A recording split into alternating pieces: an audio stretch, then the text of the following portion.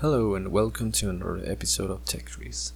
In the last episode I talked about how data could be potentially used for bad purposes. But in this episode I would like to talk of an example about the good things your data can be used for.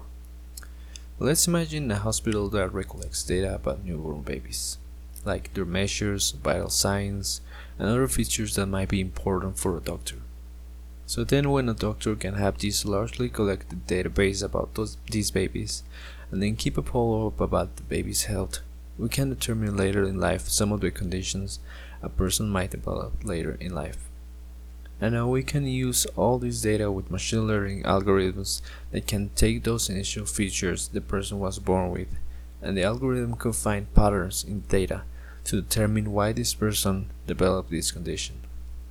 So as you can see, the way data is evolving can be very beneficial for us as a society, and thus it is important that we know who are we giving this information to, and to raise our consciousness about the digital footprint that we create.